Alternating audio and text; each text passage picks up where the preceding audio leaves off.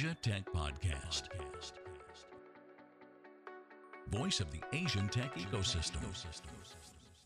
Hello and welcome to Asia Matters. My name is Graham Brown, joined by our esteemed guest today, Simon Kemp. Simon, welcome to the show. Thank you, sir. Very nice to be in the studio with you for the first time. It is, face to face, just back from your travels as well. Yep, absolutely. Just got back from Canada, so I'm all confused. Don't know what time of day it is, what day of the week it is even.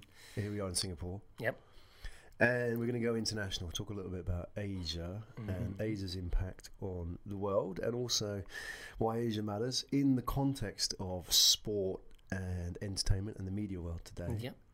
Starting with the World Cup. We are, which is quite ironic. I am probably the world's least knowledgeable when it comes to soccer.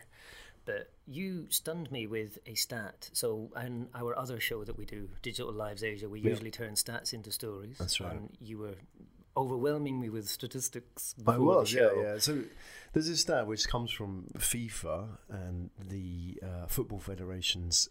They report the number of ticket sales for each country to the World Cup. And interestingly, China sold more tickets to its citizens than England sold to its citizens. Interestingly, it's 37,000 tickets bought in China, 31,000 bought in England, and China doesn't even have a team in the World Cup. How about that? Correct, and it's not really the sort of thing you would expect. So we were talking about stereotypes. Stereotypes are inevitably provocative and can be inappropriate, but you don't normally expect Chinese people to be the world's biggest fans of soccer, especially compared to somewhere like England, which is theoretically the home of football. It's the home of football. As a Scotsman, I'm going to obviously have a completely different perspective on that. But it was really amazing. Now, obviously, China massively bigger population than the UK, but at the same time, the fact that Chinese people bought more tickets to the World Cup when their team isn't even playing. Yeah. This is not even cheap. I mean, you're not sort of talking about going to a football game. You're talking about going to another country. I mean, I know people say, well, China's next door to Russia, but, going from Moscow to Beijing, I don't know how far that is, but that's like going across 2 or 3 time zones, isn't it? At least. I think it's a good sort of 6 different time zones. Yeah, I mean, it's crazy how far. If you look at Russia on the map, it's the world's biggest sort of expanse, if you like. Yeah, I mean, and then you've got the cultural challenge of going from China to Russia. It's not like an easy thing. You could quite easily sit in your front room and watch football if that's what you wanted to do. We're not talking like an accidental, I might go out and watch the match tonight. You thought about that carefully. So it must be like $5,000 to buy tickets, to buy hotels, because hotels are going to be 2 or 3 times the price. Russia's not cheap. No. And you've got the travel. Mm-hmm. And then all the stuff that goes around it, like the celebrating. You don't go to a football match and just sort of sit down and quietly watch it and then go home, do you? I mean, it's a big thing. You've sort of got the drink and the food and the partying and whatever else. So, yeah, I'm fascinated by this because culturally it shows. I think, going back to that stereotype thing, when you think about the world's view of what Chinese people do and how they spend their spare time and all of that, I don't think it would involve top of the list of they like to sit down and watch soccer matches in stadia around the world and travel and see all these different kinds of teams. And I think that bit to me is really, really interesting. Now, one of the things I'm curious about is whether or not there was an element of those 37,000 that came from the brands that have been massively visible in sponsoring the World Cup this year. So if you look at the number of Chinese brands on the hoardings around the stadia and stuff like that, it's fascinating the amount of money that Chinese brands have been dropping into soccer. But regardless of whether that's the fact that these sort of Chinese citizens have realised that is a really great way to take their brands out to the world, and therefore they want to be part of that overall experience as well. You could quite easily sponsor it and not go. You know what I mean? Yeah. Like, there is clearly something here that there's an interesting blending of different East meets West, other terrible cliches that we're inevitably going to fall into as part of this conversation. But I think that's really interesting is that even 4 years ago, I don't think you would have seen that happening. And yet with that sudden growth in, I suppose, Chinese use. So for the benefit of listeners, Graham is now passing me stats. 100,000 Chinese football fans to buy $25 million worth of hospitality packages at the 2018 World Cup. That's just 100,000, but it's still a big number. $25 million. So how much is that each? That must be, 225 grand? I can't do the maths on that, mate. 25 grand, isn't it? Oof, it was almost him dropping his phone there. But $25 million worth in the grand scheme of the World Cup is not a huge amount. Tiny, isn't it? Billions of dollars that ends up going floating around this. But the fact that China's now getting involved in that is a really interesting development. So I think we're not going to spend the whole of this show talking about the World Cup and Chinese football fans, but I think what it provoked when you and I were talking about this just before the show is this interesting thing that the perceptions that the world has of what cultural things Chinese people are interested in, I think are probably largely inaccurate. Right. We don't expect them to love football, for example. But you then started talking about this burgeoning, well, it's actually quite well established already, so burgeoning is probably the wrong word, but the sort of the underbelly music scene in a city like Beijing, for example. So rather than me steal your story... Yeah, I mean, this was sort of made aware to me by Andrea Miles, who came on Asia Tech podcast a few weeks back, and she was talking about the Beijing punk scene. Now, I didn't even know there was a Beijing punk scene. Apparently there is, and as you say, it's a burgeoning scene. It's well established, and it's not just a new thing. Interestingly, you're talking about stereotypes. You don't sort of think about China in the context of music generally, on and especially not sort of that type of music. Yeah, I mean, punk is rebellious, exactly, and it's like flipping a finger at authority. And you thought, well, in China, and of all places you can imagine, maybe like in one of those really remote tier 2 cities, but Beijing. So I'm really fascinated by that. The fact A, it exists, and B, that they allow it to exist. Yeah, and when I said it's not quite burgeoning, so I was in Beijing 8-9 years ago, and it was already a thing. So there's this region, sort of like a district in the city where a lot of these underground clubs exist. I didn't get to go to one of the events, sadly. Punk's not really quite my thing. I did go to a techno night when I was there, which was fascinating because I've gone to techno nights all around the world. We'll come on to that in just a minute. But I think just that idea that you've got this scene in Beijing, which, 8-9 years, the authorities are aware of this. The authorities are aware of everything in China, as you would expect, and therefore if they really didn't approve of it, it would have been closed down by now. So there is obviously a degree of tolerance and momentum behind that, which again, I think if you look at the expectations of the outside world when they look at Chinese culture and whatever else, that may not be what they're expecting. But you look at that from a business perspective, we call it punk because it's that kind of, if I say there's that kind of noise, it sounds incredibly judgmental. I don't mean it judgmentally, but, punk is defined by a certain kind of sound. The Chinese version of punk, of what I've heard of it, you can understand why it's called punk, but it's quite different to what you would expect from something like the Sex Pistols, for example. Right. I'm just handing Simon some pictures from the Beijing punk scenes. And I mean, you're talking about punk that, there was a sort of a later generation of punk like Green Day and Blink, whatever, 182, whatever, and which was sort of like second generation punk, which was a bit more commercial, wasn't it? But before that, there was the Clash and the Pistols and the Ramones, which were pretty damn hardcore. That was all about let's just destroy. Well, Clash are a bit more intelligent. I'm a big Clash fan, so. I grew up with the Clash, and they were always a bit more sort of intelligent, and they were politically aware. Joe Strummer was very much not an ideologue, but he was very much speaking for a generation, but not just in a punk way, which was, let's burn the world. It was all about, let's make a better system. So when you think about that in the context of Beijing, I always thought, well, if that was going to happen, maybe it's sort of like in the Japanese way where they take the imagery but none of the ideology.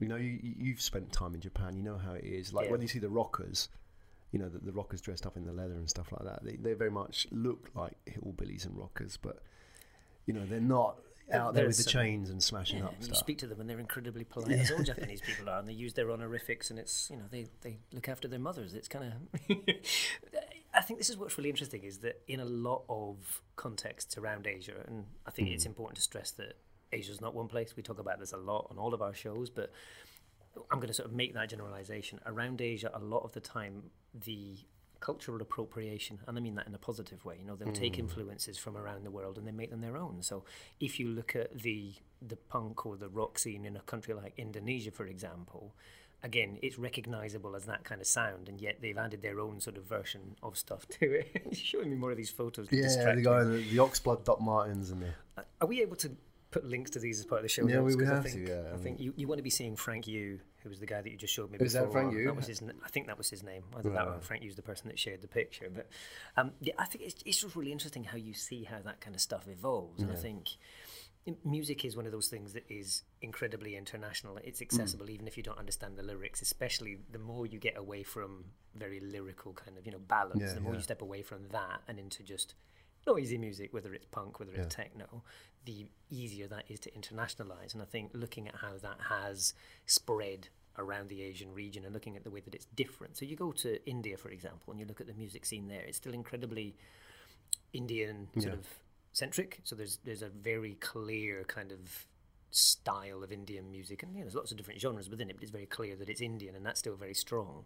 Whereas if you go to other parts of the region, it's very clear that they've absorbed an awful lot of that international influence, but then they've made it their own as well. So I think you go to somewhere like KL and you go out for some music, it's not going to be massively dissimilar to Singapore, but there's still already that little subtle nuance of difference in how they express it. So I was mentioning earlier I did a lot of clubbing around the world. Sadly, I don't club as much anymore because I'm an old man.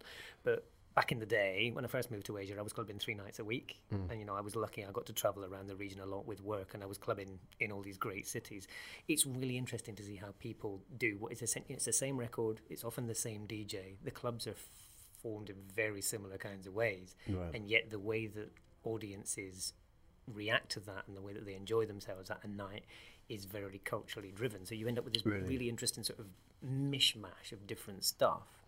So I'm just thinking, like, if you go to, there's a club in Tokyo called WOMB, W-O-M-B, which is like still one of the world's best. If you like techno, as techno should be for a techno fan, it's one of the sort of religious, it's, you've got to go on your pilgrimage to go to WOMB, and you still got the world's best DJs, people like Richie Houghton still traveling right the way across the world to go and play in these places, because you've got audiences that take the music in a sort of, they internalize it and they enjoy it in ways that you don't necessarily get elsewhere, because the fans there are, they're very focused. They've been techno fans for 25 years. You've got people in their 50s that go to WOMB every week, and it's just like, wow.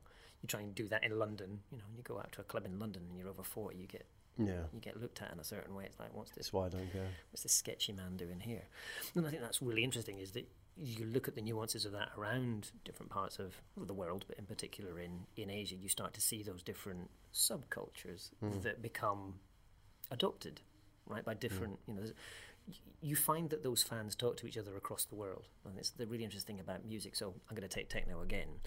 When you've got, a couple of years back, there was a thing where all of the DJs would be live streaming their sets from Ibiza, which was fascinating. So, they're on stage playing in front of 5,000 people at Space, one of the big clubs in Ibiza, and you've got Richie Houghton and you've got all these famous DJs, and you've got GoPros over their control units, and it's going out to the world, live stream, so you can watch the video, you can listen to it, but they've got a chat thing in there. You've got people in South America, you've got people in Japan, you've got people in Australia, all these different places chatting. They've got a mutual love of the music itself, but the way that they then go about enjoying that and expressing their love of it, there's all these little subtle differences in what it means for them and how they enjoy it and the way they talk about it. And I think from an outsider's perspective, there's so much that you recognize, but at the same time, there's so much that you can look at and go, it's like a dream. You know what it means, but you can't quite understand how it's sequenced and how it follows together. And I think that's one of the bits that, for a lot of people that are experiencing Asia for the first time, there are going to be bits that you recognize, the bits that you sort of feel at home with, but then the more time you look at it, the more you realize that it's a bit of a carnival mirror effect. It's like bits are distorted and stretched. So what does that mean when we live in a world where there are all these dots joined across Asia, these subcultures, which, you have a punk scene, you have a techno scene, and, there's more sort of similarities between people who share these passions, these interests, and within the countries, the geographies themselves. And, you look at, for example, like skateboarding. There's a huge skateboarding scene in China as well, for example. And anywhere across Asia, you'll see these subcultures, and they'll dress the same, and they'll act the same way, and they'll walk around with their pants hanging down, their boxer shorts sticking out. You sound like a granddad already. I am, yeah. I was one of them at one stage. So, it's just interesting. So people look at that and they think, that there's people losing their culture, and what's going on? I mean, what does that mean for us in terms of what Asia is becoming, and what does it mean for brands and marketers and so on? Are they really losing their culture? I think that's a really important question to be asking ourselves honestly. Has there been misappropriation here? So has somebody come in and forced it upon them, or have they looked abroad and thought, is that what misappropriation means? Well, I don't know. I just use it because it sounds good. It's used a lot, isn't it? So you've got cultural appropriation, which is one of the hot sort of sensitive areas at the moment, where it's usually white folks have taken a small indigenous thing and made it their own and not given the relevant respect. I'm sort of talking about that more broadly. You've taken a culture and you've bastardized it in some way, I suppose. Let's not use it because it's probably distracting from the conversation. But let's take skateboarding in China, for example. Is that an American import? No. It's skateboarding is a thing. Now, it originated in a part of the US, maybe. But if you look at what that means in a cultural context in Beijing, for example, it's going to be different to what it is on the streets of, I don't know, San Francisco, whatever it may be, right? And I think you look at the way that people take influences, and this has been going on forever. If you think back to the Silk Road, where you had China bringing stuff into Europe, and you look at, I don't know if this is true, so I'm going to be very careful how I express this, but there is a story that pasta in Italy came because of the Silk Road from Asia, right? Yeah, right. Marco Polo, etc. Is it true? I don't know. I wasn't there. But it's that sort of thing of, is pasta Italian? Absolutely. But was it influenced by China? Very possibly. And I think it's that bit of, you take the influences that you love from an external perspective and you make them your own. And that's pretty much what culture is. And if you think about almost every culture in the world, there are elements that came from the outside that you then adapted and made your own. And that's what is really interesting about things like the internet today, is that it's so much more accessible. Culture anywhere in the world is now accessible, but that works both ways. So once upon a time, Hollywood, and I think we talked about this recently as well, Hollywood is the most important element of the United States' success as an economy because they have exported culture. And it became a dream that people around the world could understand. And it's not necessarily that they're related to it, but there was a consistency all around the world. And therefore, even if it was only 1% of each country that related to it, you add that up in each country, that becomes a thing, right? Whereas now with the internet, what's really interesting is that works both ways. So if I really want to learn about a small subset of the punk scene in Beijing as somebody that lives in Singapore, I can do that. Now, challenges with language are still an issue. I don't speak Mandarin, so I may not know how to search for it. But it's very easy for me to find somebody in a forum that knows, that can guide me and introduce me to that. And all of a sudden, if I'm the Clash in London, and I want to know what's going on, it's dead easy. I open up my phone and look at some stuff on YouTube, and all of a sudden that influence goes back the other way. So I think there is this misperception that it's a very one-way thing from west to east. And I don't think that's true. I think you'll probably find that the vast majority of people in Asia will take something from any culture, whether it's Eastern or Western or wherever it comes from, and they'll make it their own. And that's the way that culture works. It's the same with language, it's the same with music, it's the same with art, any kind of cultural expression. People are going to adapt it to their own needs and put their own lens on it. And I think that's the bit. Don't always look at these things and assume that there's a negative to it. There are situations where things like mass marketing do have a negative influence, but a lot of the stuff, especially where it's artistic, it's not imposed on. It's very difficult to impose yourself on an artist. The whole point is that they're creating something that they're proud of and that is unique to them. And it's a little bit patronizing for us to say, "Oh, you've become."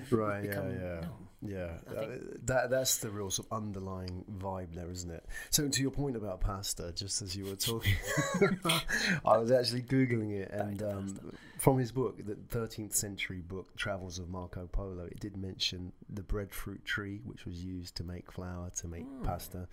So you're right, and it's what we sort of see as the very, if you were to name it something that was Italian, especially food, it's pasta, isn't it? That's probably a pizza. Even then, pizza probably has been bastardized, like you say, by America, right? So that's sort of how culture works. I want to sort of go back to the Clash, if I may, because you brought them up again. And as an example, if you were the Clash back in the 80s and you were gigging around the UK and building up a fan base, that was a big thing. I mean, that sort of took up most of your time, going out and doing the Badlands and playing those, and then maybe you would do Germany and France and so on, and maybe a little bit in Amsterdam, but that would be the extent of it, right? And then there would be like the American tour, which would be like the big deal. Massive. I mean, it was sort of still that sort of hangover of like the Shea Stadium and the Beatles and the Sullivan Show and all that sort of stuff. You're going to go make it in America. So they would go to America, and you either made it or you were a complete flop, right? That's kind of how it happened with bands, isn't it? And The Clash went to America, and it pretty much was a bit of a flop, even though now they've got a big following in the States, right? So that's how it was back then. But like you mentioned, if you were in Singapore, you could connect with a punk scene in Beijing. How does it happen now? I mean, how are these cultural or these subcultures spreading? I mean, digitally, you spend your life sort of analysing what's going on in the world of digital. How are young people finding out about stuff, and how is it spreading through Asia and beyond? To say social media is such a sort of broad, it doesn't do it justice, because there's so many elements to the social media way of finding things. But for argument's sake, let's suppose that this is a music issue. Now, I can go onto Spotify and I can listen to music around the world, but there's still a very clear cultural lens to that. I can go onto YouTube and I can start searching for a different kind of genre of music. So suppose I did do a search for punk, and maybe if they'd done their homework particularly well and they got their SEO right, I might discover by accident as a kid in downtown Pennsylvania, I don't know, that I discovered this Chinese punk band, and it's like, wow, that's blown my mind.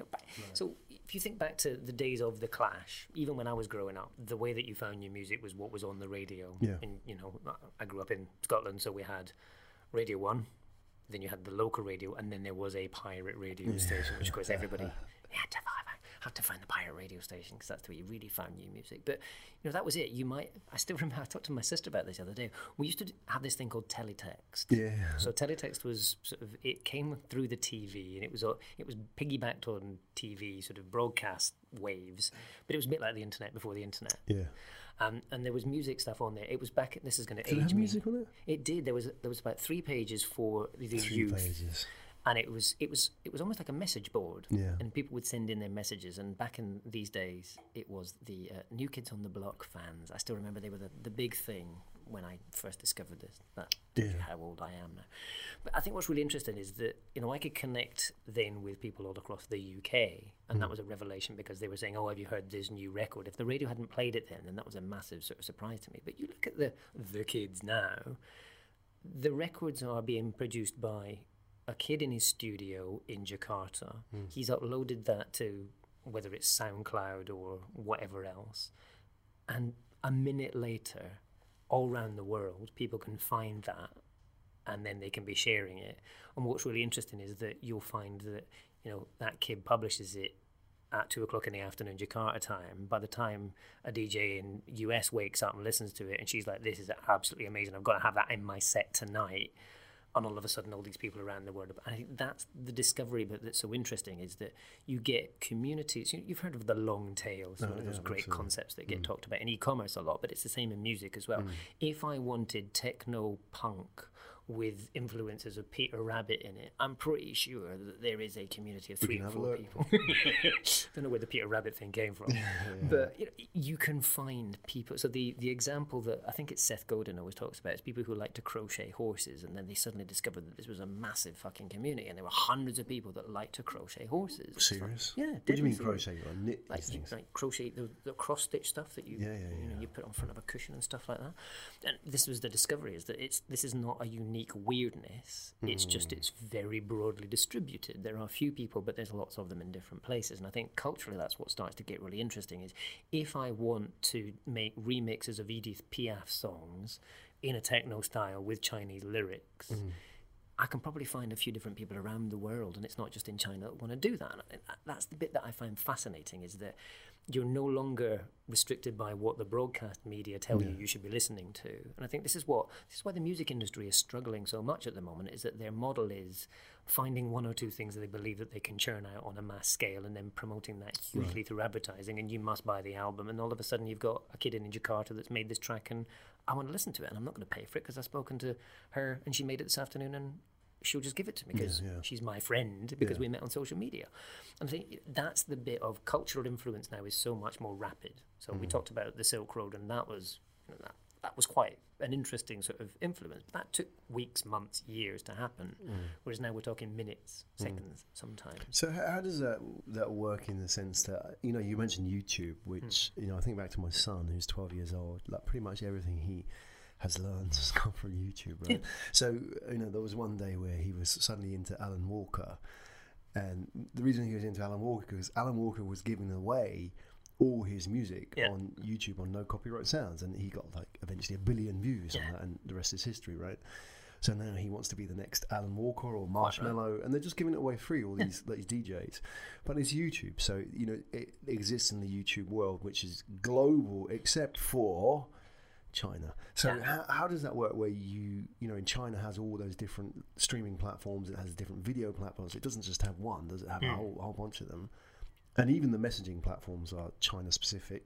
I mean, WeChat obviously is outside of China now, but still, 92-93% of the audience is still in mainland China. Right, so it's very centric. And WhatsApp doesn't work in China, and most people, most young people don't VPN stuff, right? So allegedly, I'm not sure that's true. Yeah, okay, fine. I know it's supposed to, but it's well established. But still, they will still use the local domestic platform. So then, you kind of got this, not just a wall, a firewall, a great wall of internet information, but it's also culture, isn't it? So how's that working? I mean, I'm just curious at how, in Beijing they have a punk scene. When do they have access to the outside world and all, what's going on? This is the same with art and culture almost anywhere there. You've got the very small minority who are the change leaders and the taste makers, who are, a lot of the time, they're very internationally minded. They'll go out and they'll find inspiration wherever they can find it. So you will find maybe a very small percentage of people who are, they live and breathe this all day, every day. It's what they care about. And they've got, whether it's a VPN, whatever it may be, they've found a way of accessing this because it's their passion. When you're passionate about it, you invest time in researching it, right? They'll go out, they'll find it. That may then, if they're just a curator, they may then share that with all their friends. They found it, but they'll then put it on WeChat. So they found it on YouTube through their VPN, and they then shared it on WeChat, and they get credit for it. And copyright aside, they become famous for being the person that shares that first. There is a massive thing in the digital world of being the first to introduce it. Once upon a time, it was quite difficult. Now it's an awful lot easier, but you can still be first.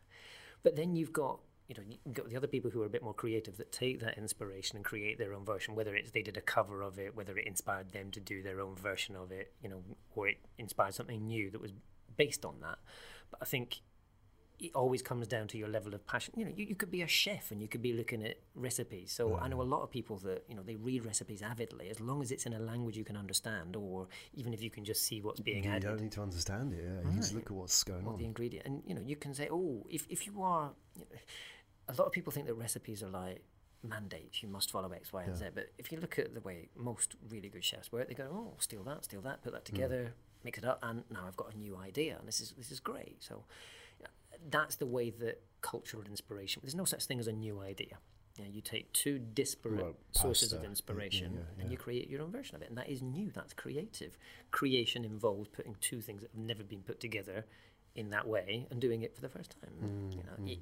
There is no such thing as genuine, true innovation. It's usually an evolution of something, and I think that's the bit that we miss, is whether it's art, whether it's music, whether it's cooking, anything that is an expression of personality and taste, you're going to find influences in that. Nobody is totally isolated. It's like if I asked you to imagine a new colour, it's like, I can't, because it's just going to be based on the colours that exist already. Right? Yeah, very good point. And I think... Sorry, go on, you. No, it's just, this whole point about how people discover this stuff, and I think back to the cavemen days. I know that's not technically the right word, but when we were living in caves, and society was organised in sort of concentric circles. You would have the people who stayed in the cave and looked after the families, the people who led the tribe, and then there was this outer concentric circle which still exists in social media, and what we're seeing now is like the foragers. And the forager's job was to go out to the extreme and go out to the periphery and forage for fruit and nuts and berries and so on.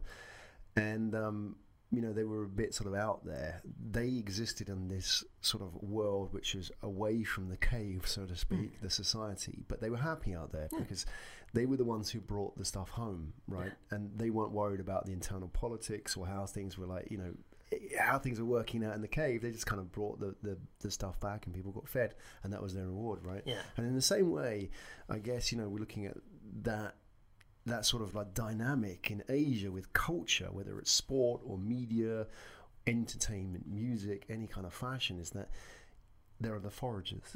You know, not everybody's a forager, but it's like 5% of the population, and the people who are out there actively seeking stuff, right? And they're VPNing and tunneling through firewalls and so on. So it'd be interesting to know who these people are. Yeah, and I think, you know, let's suppose that they are 5%. I don't think the number matters, but you're right. It's a small, tiny percentage. You've then got the 95% that are dealing with cave politics and whatever else. We're going to keep that analogy going. And I think that's what is really important is that if you look at, I'm going to go back to my techno reference because it's the one I know best. If you look at the late 80s, early 90s when this stuff became a bit of a movement, and I still remember being at school and all my friends making fun of me because they're like, you like techno? That's such nonsense. And then by the time I left school, which was in the mid-90s, again, show my age here, it had become a bit more of a thing. You know, in the charts, a lot of the music was techno. You listen to music now, pretty much every band, even if they're an indie band. Even like Coldplay, the stuff sounds like techno. Right, it's got massive techno influences in it. So whether it's the rhythm structure, whether it's the riff and the hook thing... If you listen to like, you know, sort of the more, so you take somebody like Dua Lipa, for example. Not that I'm particularly familiar with her music, but I'm inflicted. I have to listen to it every now and again. It's like you suddenly go, this whole thing. Right. It's not techno, but the whole thing is following a techno structure and that kind of stuff. So I think you've got the foragers, the ones that who do go out, and you know it's absolutely true that techno wasn't brand new. It borrowed from disco, it borrowed from hip hop, it borrowed from all this stuff, and it created its own little version of it. You had those then pioneers who created something that people then got excited about, and there was a movement to, and that then over the course of 5, 10, 20, now almost 30 years, that became the cultural norm. You know, you're now seeing it in adverts for insurance. It's just like, oh my God, really? But where would we be? At what sort of point do we have to get to where we see, you know, like Chinese techno artists go global? Because, you know, it's thoroughly okay for... So it's okay for... sounding like I'm from a different era. It's totally okay for, you know, a German or a Norwegian or a Swedish artist to go global. And you would never know. You know, it's expected. Right, exactly. That exists, right? But where are we with like Asian artists? Because I don't see it, even though there's a big fan base there, right? Yeah, or prove me wrong. No, that's the bit, is that they are less likely to go global than somebody in a country like Germany. But having said that, on an internal Asia, this is the bit that a lot of the Asia Matter stuff that we talk about intra-Asia trade is bigger than the stuff with the rest of the world, and I think it's the same culturally as well. If you look at something like K-pop, there you go. We have to drop it, right? I'm googling it as we speak. But K-pop is massive. Korean dramas are massive. Yeah, even in Japan, right? So, huge. And I think what's really interesting. Let's take an example of one where it has transitioned. For those of you who have Netflix, you may be aware of the show called Terrace House, which it's a reality TV show out of Japan, but it's reality TV done Japanese style. So they're incredibly, Big Brother, but it's good. With no disrespect to Endemol, but I'm sorry, Big Brother fucking pains me. Yeah. Whereas watching Terrace House, much as I absolutely cannot deal with the fact that I'm watching reality TV, I cannot. It's addictive. I have to watch it. And there was an article in the BBC recently, BBC, terribly Western British. Good afternoon. Talking about why Terrace House has become a global phenomenon, even though it's in Japanese with subtitles, and it's a very, very culturally specific thing. You know, you watch it, if you don't understand Japanese culture, the whole thing is alien to you. So almost all of Terrace House is about this group of 20-somethings that live in a house together and always fall in love with each other, but it's massive drama, Japanese style, sorry. And you know, just watching Japanese millennials dealing with how to live in a house with somebody that they've fallen in love with but can't express that. You know, you imagine it in an American situation. Let's be culturally inappropriate and exaggerate for effect. They would express their feelings straight away, and there's a good chance that there would be some kind of physical activity pretty early on. These guys can live in Terrace House for months on end together and not even tell each other that they like each other. And it's that sort of, you know, the insights into a cultural phenomenon that is then spreading to the rest of the world. I think the reason why the rest of the world is fascinated with Terrace House is because of the cultural nuance that is very Japanese.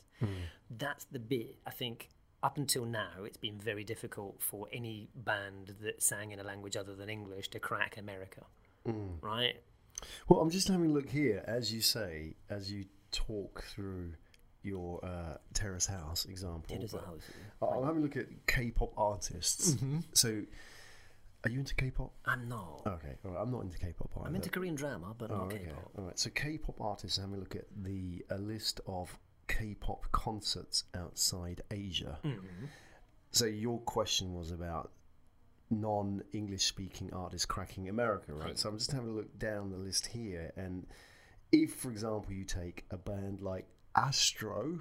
Okay, one of my favourites. Your favourites. Well, I'm just having a look at, they're lined up just in February this year. They did San Francisco, LA, Washington, DC, New York City, Toronto. And then there's a whole list of K-pop artists here, as I'm just going through the list, who have played outside of Asia. A lot of them in the US. Mm-hmm. Obviously, Uptension. Testing your pronunciation skills here. Talking about embarrassing yourself. And 101 and Got 7. I mean, obviously, Got 7. These people, and yet they are touring the world. I think this is what's really interesting. Well, they did the Verizon Center in Dallas, which is no small. It's a pretty decent fee. Yeah, exactly. And they did the Movistar Arena in Santiago, Chile. So I mean, there's some pretty big. Right, they went down to Chile. Monster X, whoever they are. That sounded massively patronising. Whoever they are. So your point about non-English speaking artists cracking America. Well, K-pop has kind of led the way. I don't know if it's something. I mean, Korea is obviously a very export-driven economy, and there is a big community in the US of Koreans as well. But I don't think that's the only Well, that kind of reason. gives it a leg up, doesn't it? So. Yeah, and I think that the Korean community has done a really good job of integrating lots of Korean culture. So if you look at the popularity of Korean food across the US, it's massive, and they're very good at sharing their culture with other cultures, if you like. So they've done a really good job of spreading that story. You look at something like Gangnam Style. Yes, it's a massively overused example, but it was for the longest time the number one most watched thing on YouTube around the world. And it was in Korean, sure, you could get Gangnam Style and you could do the little horse dance, right. You could play along, but it was still not in English. But I think the bit that's important here is that you've got markets like the US, which is still, if you're a musician, for better or for worse, it's still regarded as the gold standard. If I've cracked the US, then I've made it. I am a global superstar. And yet the US accounts for, 4% of the global population? And how many people around the world have English as their first language? Yeah. Right? And I think it's that bit of, you've got so many people that don't speak English as a first language who are used to therefore listening to all music in a language that's not their own. So anything that's in English is not in their own language. Therefore, does it make any difference to them if it's in English or in Korean? Not really, it's a foreign language. If I like it, I'll enjoy it. And I think that's the bit that the internet has done so well for us, is it gives us access to, I can listen to a band from Sweden, I can listen to a band from Bolivia, and I can have them in my playlist one after the other if I so choose. And then I've got DJs from around the world if I want to go and listen to a night out where they're playing that stuff from those different musicians from around the world. So I think that's the bit that I think is a lot different to what it was even when I was growing up 30 years ago, is that there were one or two people that, you had people like John Peel, massively famous DJ. So if you don't know who John Peel is, listener, then please Google. John Peel was responsible for pretty much shaping the tastes of every British teenager. Indie music. But, even techno. So he introduced me to drum and bass, which is fascinating. The guy was in his late 50s by this time, and he's introducing me to stuff that was absolutely at the cutting edge of techno. And he would then follow that up with a band from Malawi who were doing this amazing sort of, local Malawian music. And his eclectic taste was incredible. But he was, if he didn't like it, he wouldn't play it. And the trouble is, much as I had massive respect for him, he was just one individual. And now the good news is that I can go onto a platform like Mixcloud, and there are DJs all over the world who are playing, massively eclectic mixes of music like that. And my biggest challenge now is deciding which one to listen to. So back then I had a choice of one, and I listened to it. Now I've got all these different things. It's like, how do I decide? I think that's one of the interesting challenges, is how does Asia take its cultural story back out to the world? Because a lot of the time, Asia's been really good at importing stuff, making it its own, and it's great on a local basis. But then taking that product back out to the world, whether it's because people in the West are just massively, culturally inappropriate and don't listen to stuff from the East, or whether we're just not very good at promoting it as Asians. Maybe they would. Maybe they would listen to it if they were exposed to enough of it, because it takes a while, doesn't it? Like K-pop, you wouldn't have liked it the first time you heard it. But are you judging them again? But like if you heard enough of it, you'd see the familiar faces. That's the same with any music, right? Isn't Exactly. It? So it takes that, doesn't it? But it doesn't get to that sort of like escape velocity, if you like, to make it work. It doesn't get that. It's always sort of bubbling under. Never gets enough exposure. Yeah. I suppose there's a lot about that, and a lot of. So you were saying that the Clash weren't massive in the US when they were active, but now it's let's take a different aspect here. You look at an artist like Monet, culturally massively important, but financially impoverished in his own lifetime, and not recognised, and actually scorned by a lot of the sort of artistic community, and yet now regarded as one of the most important artists of all time. And I think a lot of the time, like you're saying, it takes time for that stuff to trickle through and have the impact on us, because if it really is genuinely new, our brains don't like that. Much as we need to change as human beings is a necessity biologically, we try and resist it as much as possible. Yeah, exactly.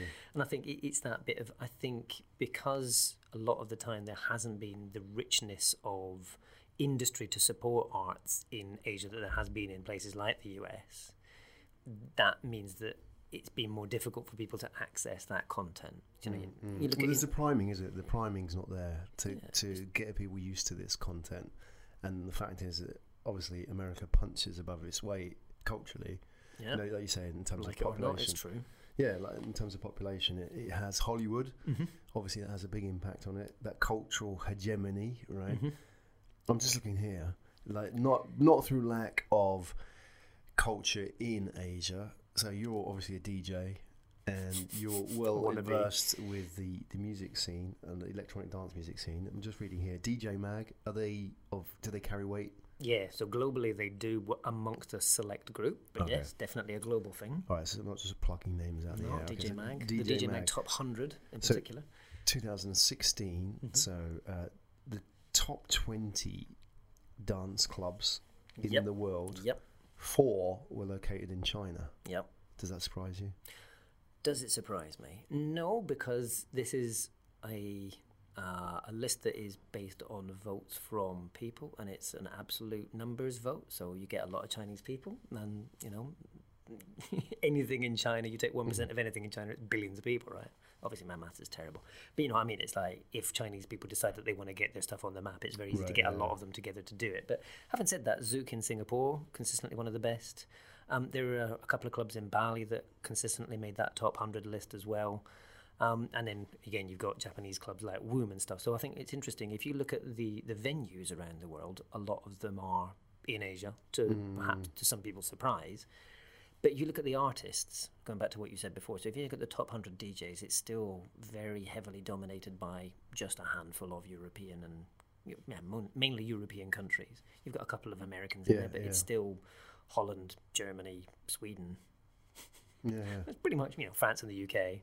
But it's a very small handful of countries, and they're not the only ones making this music, but they're the ones that are cutting through for whatever reason. I think there is a cultural frustration there. I think there's an awful lot of people around the world that are making much higher quality kinds of artistic output, but they're not as good at marketing it as a lot of people that have grown up in those places where the industry was more developed and where the recognition was that it's not necessarily about how good it is, it's how good you tell the story about it. So you were talking earlier about, you had to hear that music a certain number of times before you liked it. And I still remember back when I was a kid, and I'm sure this is still the case now, you had the song of the summer. And it was rarely the best song. So I still remember, like, for me, and you're gonna have to put this into YouTube to find it, listener. But La Bouche, Wanna Be My Lover. It was dreadful, and it was along the lines of Corona, Rhythm of the Night, and Wigfield's Saturday Night. So we're talking Macarena, exactly that genre of music.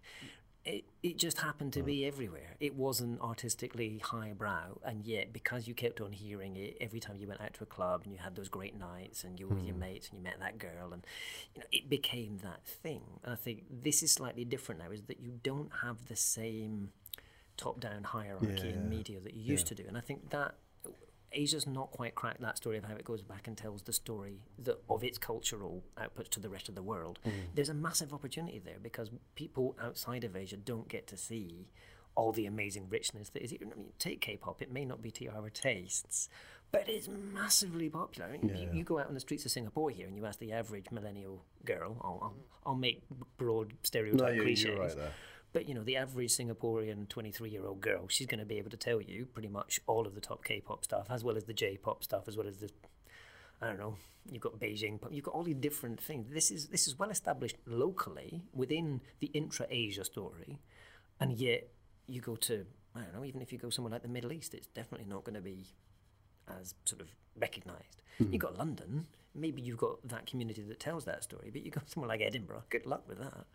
I grew up in Edinburgh, so I'm going to be biased against myself here. But it's just incredibly sheltered. You've still got that very non-global view in an awful lot of the Western world. I told you I was just in North America. Sorry, this is going to sound culturally inappropriate, I'll do it anyway. I was talking to people in Canada and I was like, do you know where Singapore is? They were like, yes, it's in Asia. I was like, roughly where on the map do you think it might be? And it's just these blank faces of going, I roughly know where Asia is on the map. It's over there. That bit. Right? I confess, I lived in Singapore for 3 weeks before I knew where it was on the map. I feel terrible about that now. Yeah. I was living here. I couldn't tell you where it was on the map. Right? Little red dot. Right. So, okay, there's a riff here. There's a theme that you sort of poked about with. So I'm going to kind of bring it out. Is that you can express it for me? Yeah. There's So if we go back to that DJ mag list, and I'm just having a look whilst you were talking, I was just having a flick through who like the emerging artists are, the emerging clubs, and so on. And I thought this was interesting about Chinese underground. 7 Chinese underground electronic acts that you need to know, right? Underground. Underground. Well, not anymore now that it's out on our podcast. So here's what's interesting about it. There's a theme in this, and I suppose this sort of brings us back full circle to where we started, is that if you were to go through the artists, and I don't know any of these artists, you may know more than me, but I'm just going to read them out, so apologies for pronunciations. I'm just going to read them out, but they have a common theme. April Red. No. Yeah, shaking his head. From Taiwan. Okay. Really good techno scene in Taiwan, by the way. There you go. So Mickey Zhang. Now he sort of cut his teeth at Tresor Club in Berlin. So right. The thing is, I know Tresor, but that's pretty hardcore, isn't it? Industrial. It's amazing. Sonia Calico. Know the name? That's Taipei. As good as it gets. Yeah, again Taiwan. Chujing. Apologies for the pronunciation.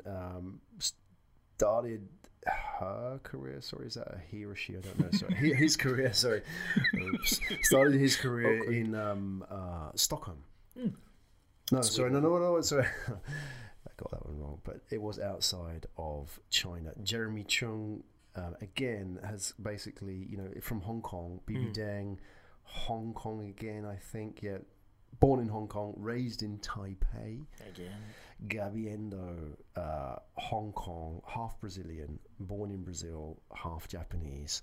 Good mix. There's an interesting vibe here, right? Which is that it seems like those that are really driving the Chinese music underground scene have come from outside to some degree. If you can call Taiwan and Hong Kong outside mainland, we're not China. allowed to do that. Exactly. Special administrative regions. Yeah, exactly. But culturally they are outside really in that sense. But there's something there, isn't it? And that's key to this sort of cultural spread and influence. But I'm going to then balance that. You look at anywhere in the world, the same is true. The more that you have a diverse cultural reference, the more likely you are to create innovative stuff. So there's a common sort of theme around, especially Southeast Asia, this thing called third culture kids, where you've got a parent, each of your parents are from a different country, and then you grew up in a third country, hence the third culture kid.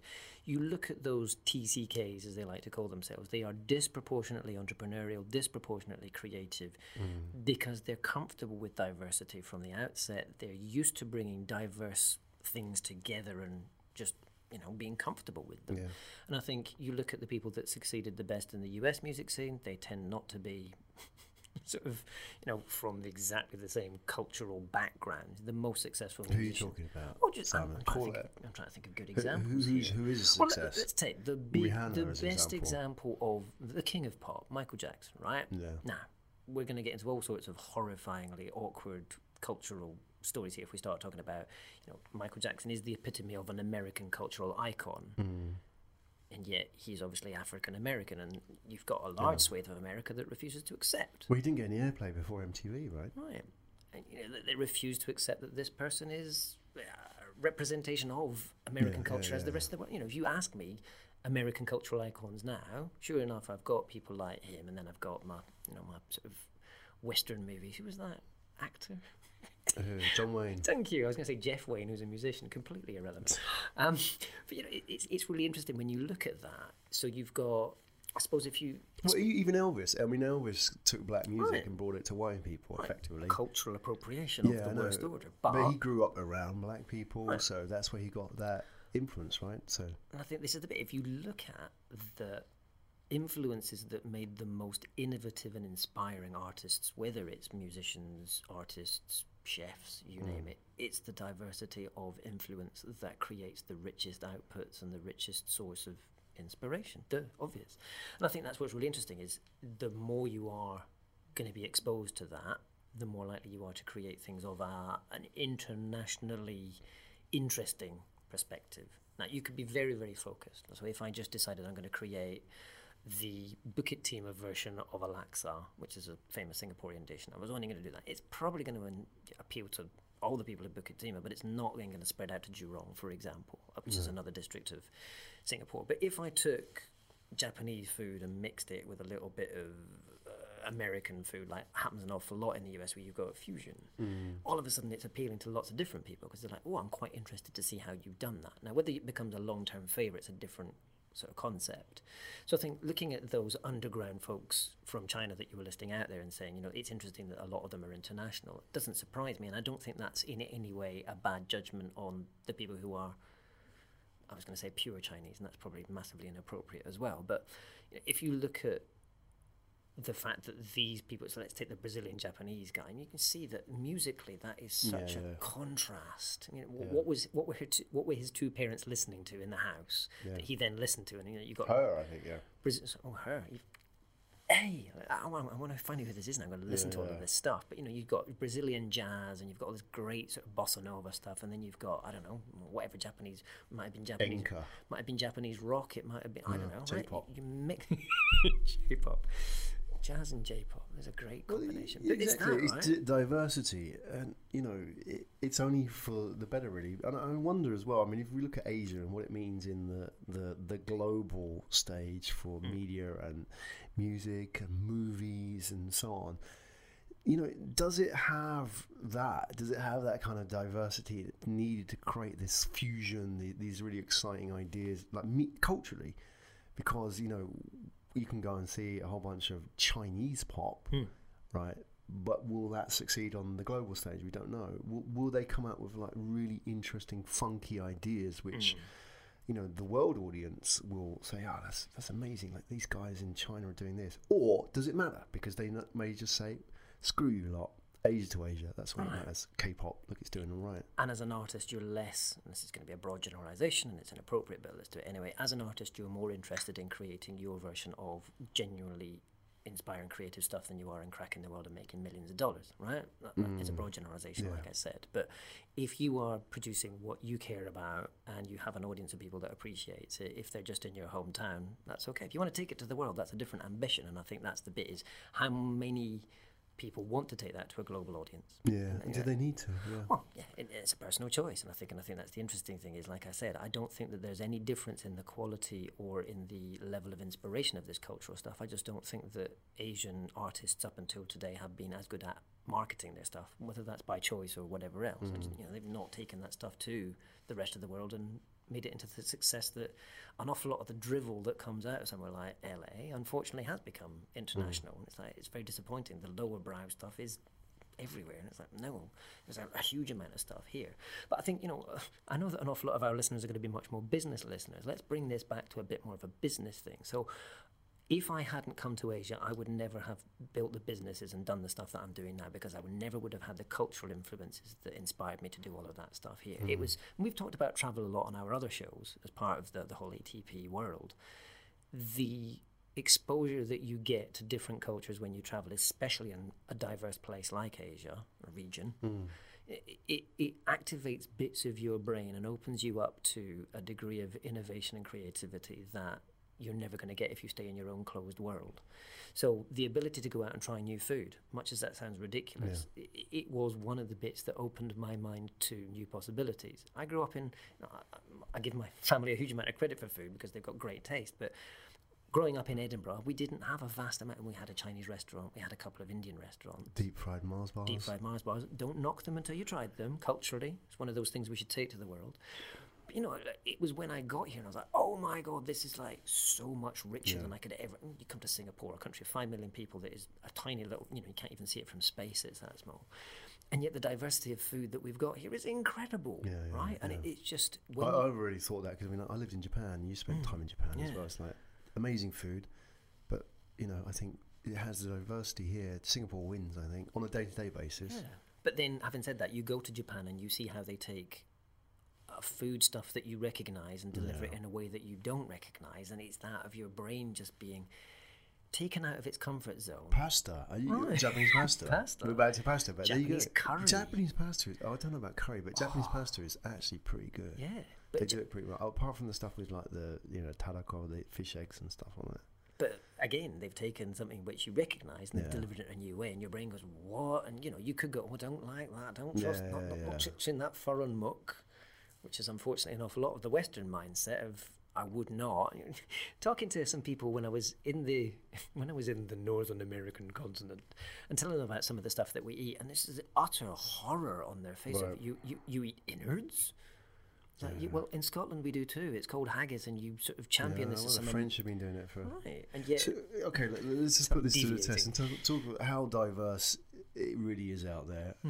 Let's just pick a. I mean, because you've done so many countries, like when you do your digital lives report and your digital report, you put it out there. You cover pretty much every country on the digital and social media side, so you've got an understanding of how different countries are. So I'm going to ask you to nail your colours to the mast first and just name a country in Asia, any country you would like. For no reason whatsoever, just to pick a country. That I would like? No, I would like any country you would like. Taiwan. Taiwan. Sorry, it's not allowed to be a country, but I'm going to call it a country for the purposes of this conversation. And because it's the place I've not been. Music genre. Well, techno, obviously. Techno. So when you talk about techno in Taiwan, are you talking about it with knowledge about how big the scene is there? Absolutely none whatsoever. Because the first thing that comes up, if you Google like Taiwan and techno, it says on the web, it says why Taiwan is an underrated electronic music hub. Yeah. So can you see that? Straight away, I can believe that absolutely, because it is a melting pot of different kinds of culture, and it's got a very young kind of demographic, and they're generally a very creative culture. Yeah. I'd say they.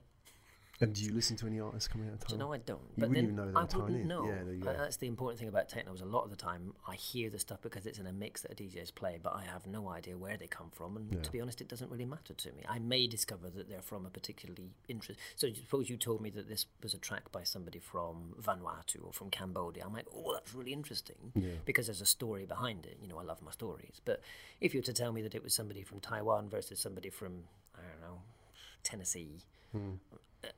If the music's great, that's one thing. But what I might do is, if I realise that there's two different DJs from Taiwan, so I suppose these two different DJs from Taipei, I might go, there's a lot more to this music scene. I want to go and dig into it and find out a bit more. Maybe I'll go and visit, do a weekend of clubbing in Taipei and go to some record stores. Sounds like a good idea. I did that in Tokyo. I went to some very sort of niche record stores. I still like buying physical media, even though I know I can download it in higher quality. I like the tactile feel of a bit of vinyl, and I love going to record stores because there's a certain kind of person that you meet there.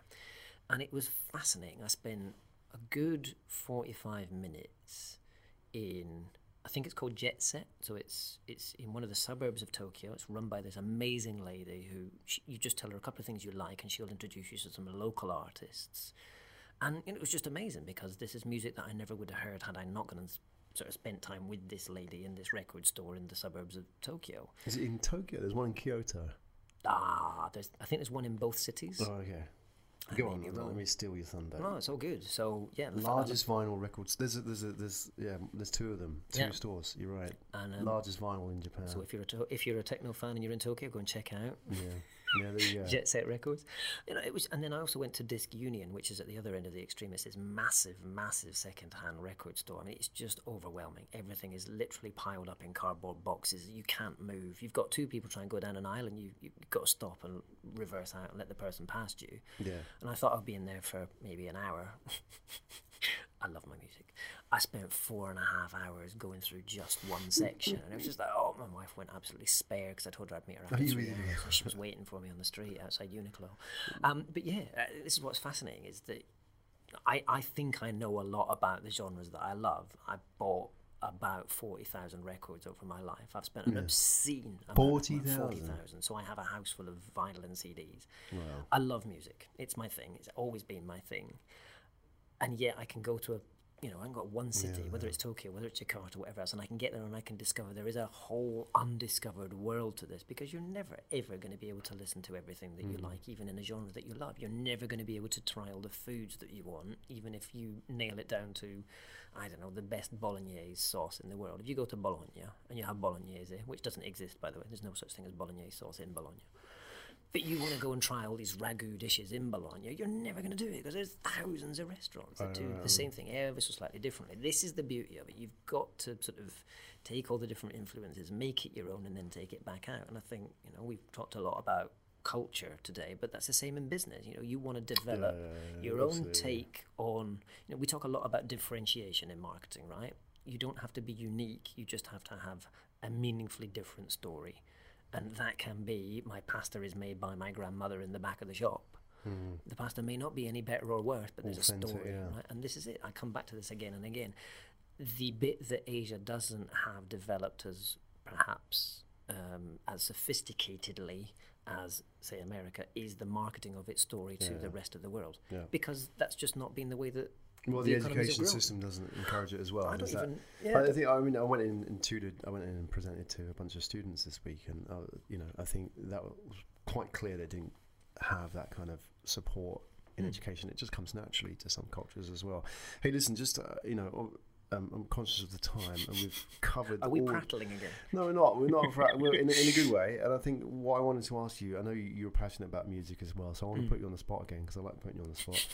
You perform well under pressure. Thank you. All right. So in the context of Asia and music, I'm going to ask you 3 questions, and there is no right or wrong answer, but I'm curious to hear your thoughts on this. Question number 1. Of all the countries and genres, which one do you think is going to produce the next global star in Asia in music? That's a really interesting question. Would you think it would be country and western? It could be an evolution of country and western. Country and eastern? Country and eastern. Let's do it, folks. You heard it here first. Please tell us when you've become a worldwide success. Hip-hop, EDM. Yeah, so I kind of get the feeling that it's been a long time since we had the next genre. So the last real EDM grew out of house and techno, and that was the early 90s. We're coming up on 30 years of that. Now we need a new thing. I hate genreification of music because it boxes stuff, and the whole point of music is it's supposed to be creative, which doesn't fit in boxes. But I kind of feel like there should be something new coming out, and there is a lot of cultural heritage in music around this region that is ripe for taking to the rest of the world. Because even if you go to somewhere like Bali, where they've got a very local style of music, Gamelan, it's not necessarily accessible. Like you said, you've got to hear it a few times before you start to get your head around it. But the rhythmic structures and the curiosity of the melodies that go in there, if you take the time, it's like, wow, this is so rich. Yeah. I'm not suggesting that's going to be the one that takes over the world next. I don't think it would be. It had a chance. It's quite difficult. Where's it going to come from? I think country-wise, it's going to come out of China. Yeah, it's going to come out of China. It is. Now, so what it's like, though, I don't know. Pop. No, rock, I think it needs to be slightly different. Hip hop. I think you're going to find it is EDM. It's not EDM.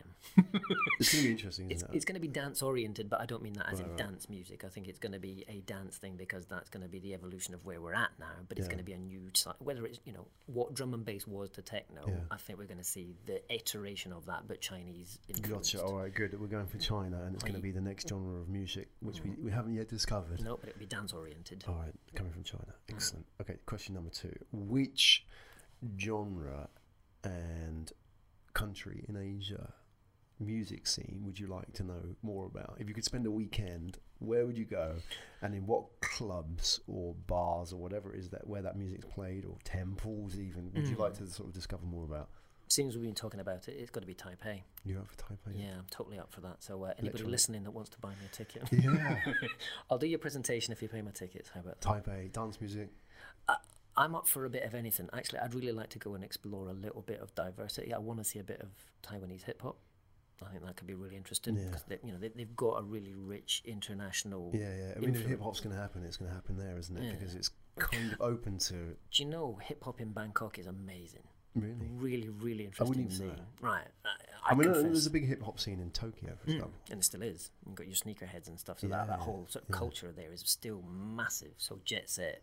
They did techno, but there were other stores that I went to that were specialised in hip hop. And Japanese hip hop is amazing. It's really rich. It's really powerful, and a lot of it is very sort of. It's my style. It's very jazzy kind of hip hop compared to the sort of gangster stuff. I think I would love to get to know that in a lot more detail. But language is a big barrier to a lot of this, and I think that I think the biggest opportunity and potentially threat as well to culture is when we've got auto-translate into our ears. So voice control for devices is happening. There are already devices that are auto-translating that into our ear. When we've got the digital Babel fish for the Hitchhiker's Guide to the Galaxy fans, but that's coming. We're talking less than 5 years before that's a reality. When that happens, suddenly so many things become accessible that at the moment are quite intimidating. Whether it's speaking to the chef of the street stall that's making stuff in a wok. You're starting to see it slowly, like for example on Grab, or I don't know if Uber have it. Uber has it. It will translate the messages for the taxi driver, which is great. No. There you go. So now you can see why it's a good thing. Yeah, totally. All right, so Taipei. Taiwan, Taipei, EDM. Lastly, but not leastly, and slightly more difficultly, you're making up words here. Yeah, I know. If somebody was to text in or contact us through did you just say phone that? Phone in on the show. Send us a letter. Well, we're talking about vinyl, you see, so I'm getting the program. Envelope. If somebody was to write into us and tell us about a music scene in Asia, what would be the one that surprised you the most? The fact that it existed. Where would it be, and what type of genre? I don't think I would be surprised about it, but it would be really interesting to hear about things from places like rural Myanmar. Yeah, there's a big punk scene in Myanmar. Is there? It's amazing. Are you serious? I'm absolutely serious. Like, there's been a lot of documentaries done about Burmese punks. Really? And they're proper punks. They're like, you got to, anybody listening, go out and Google Myanmar or Burma and punks, and the images are amazing. They're proper in the tartans and the oxblood Doc Martens 22 hole, with the braces and like Mohicans. They're not just like wimpy Green Day punks. Wimpy Green Day punks. This is a hardcore degree punk. of judgment. Yeah, they look amazing. And exactly what you were going to say. What would surprise you? You've surprised me, right? Yeah, there you go. Well, you can't have that one. You've got to think of another one. Myanmar. Am I allowed to do Pacific Islands? Because I think it's that kind of stuff. Oh, well, it's a cop out. Oh, Pacific Islands fascinate me. I want to go and spend some time in these tiny little bits of rock in the middle of the sea. Mongolia. Give me some Mongolian music. What? Mongolian music? Yeah. Well, see, what's fascinating, Mongolian as a language in itself is already like just bizarre, and I don't mean that in any way judgmentally. It's a mishmash of sort of. You've got a bit of Russian in there. You've got a bit of Chinese. It's Mongolian culture in general is fascinating. But I did some work with Tiger Beer has a big thing in Mongolia. Oddly, I didn't realize that before I worked with them. But I met their Mongolian team, these two lovely ladies that I spent a few days working with as part of a project a few years back, and they were telling me about just the whole sort of the going out scene in Ulaanbaatar, and I was just blown away. I was like, wow, this is so impressive. So they were telling me that they've got fermented milk, yak's milk, that is a big thing. And it's like, it sounds absolutely terrifying. Even as a Scotsman, I'm like, that sounds like a dangerous night out.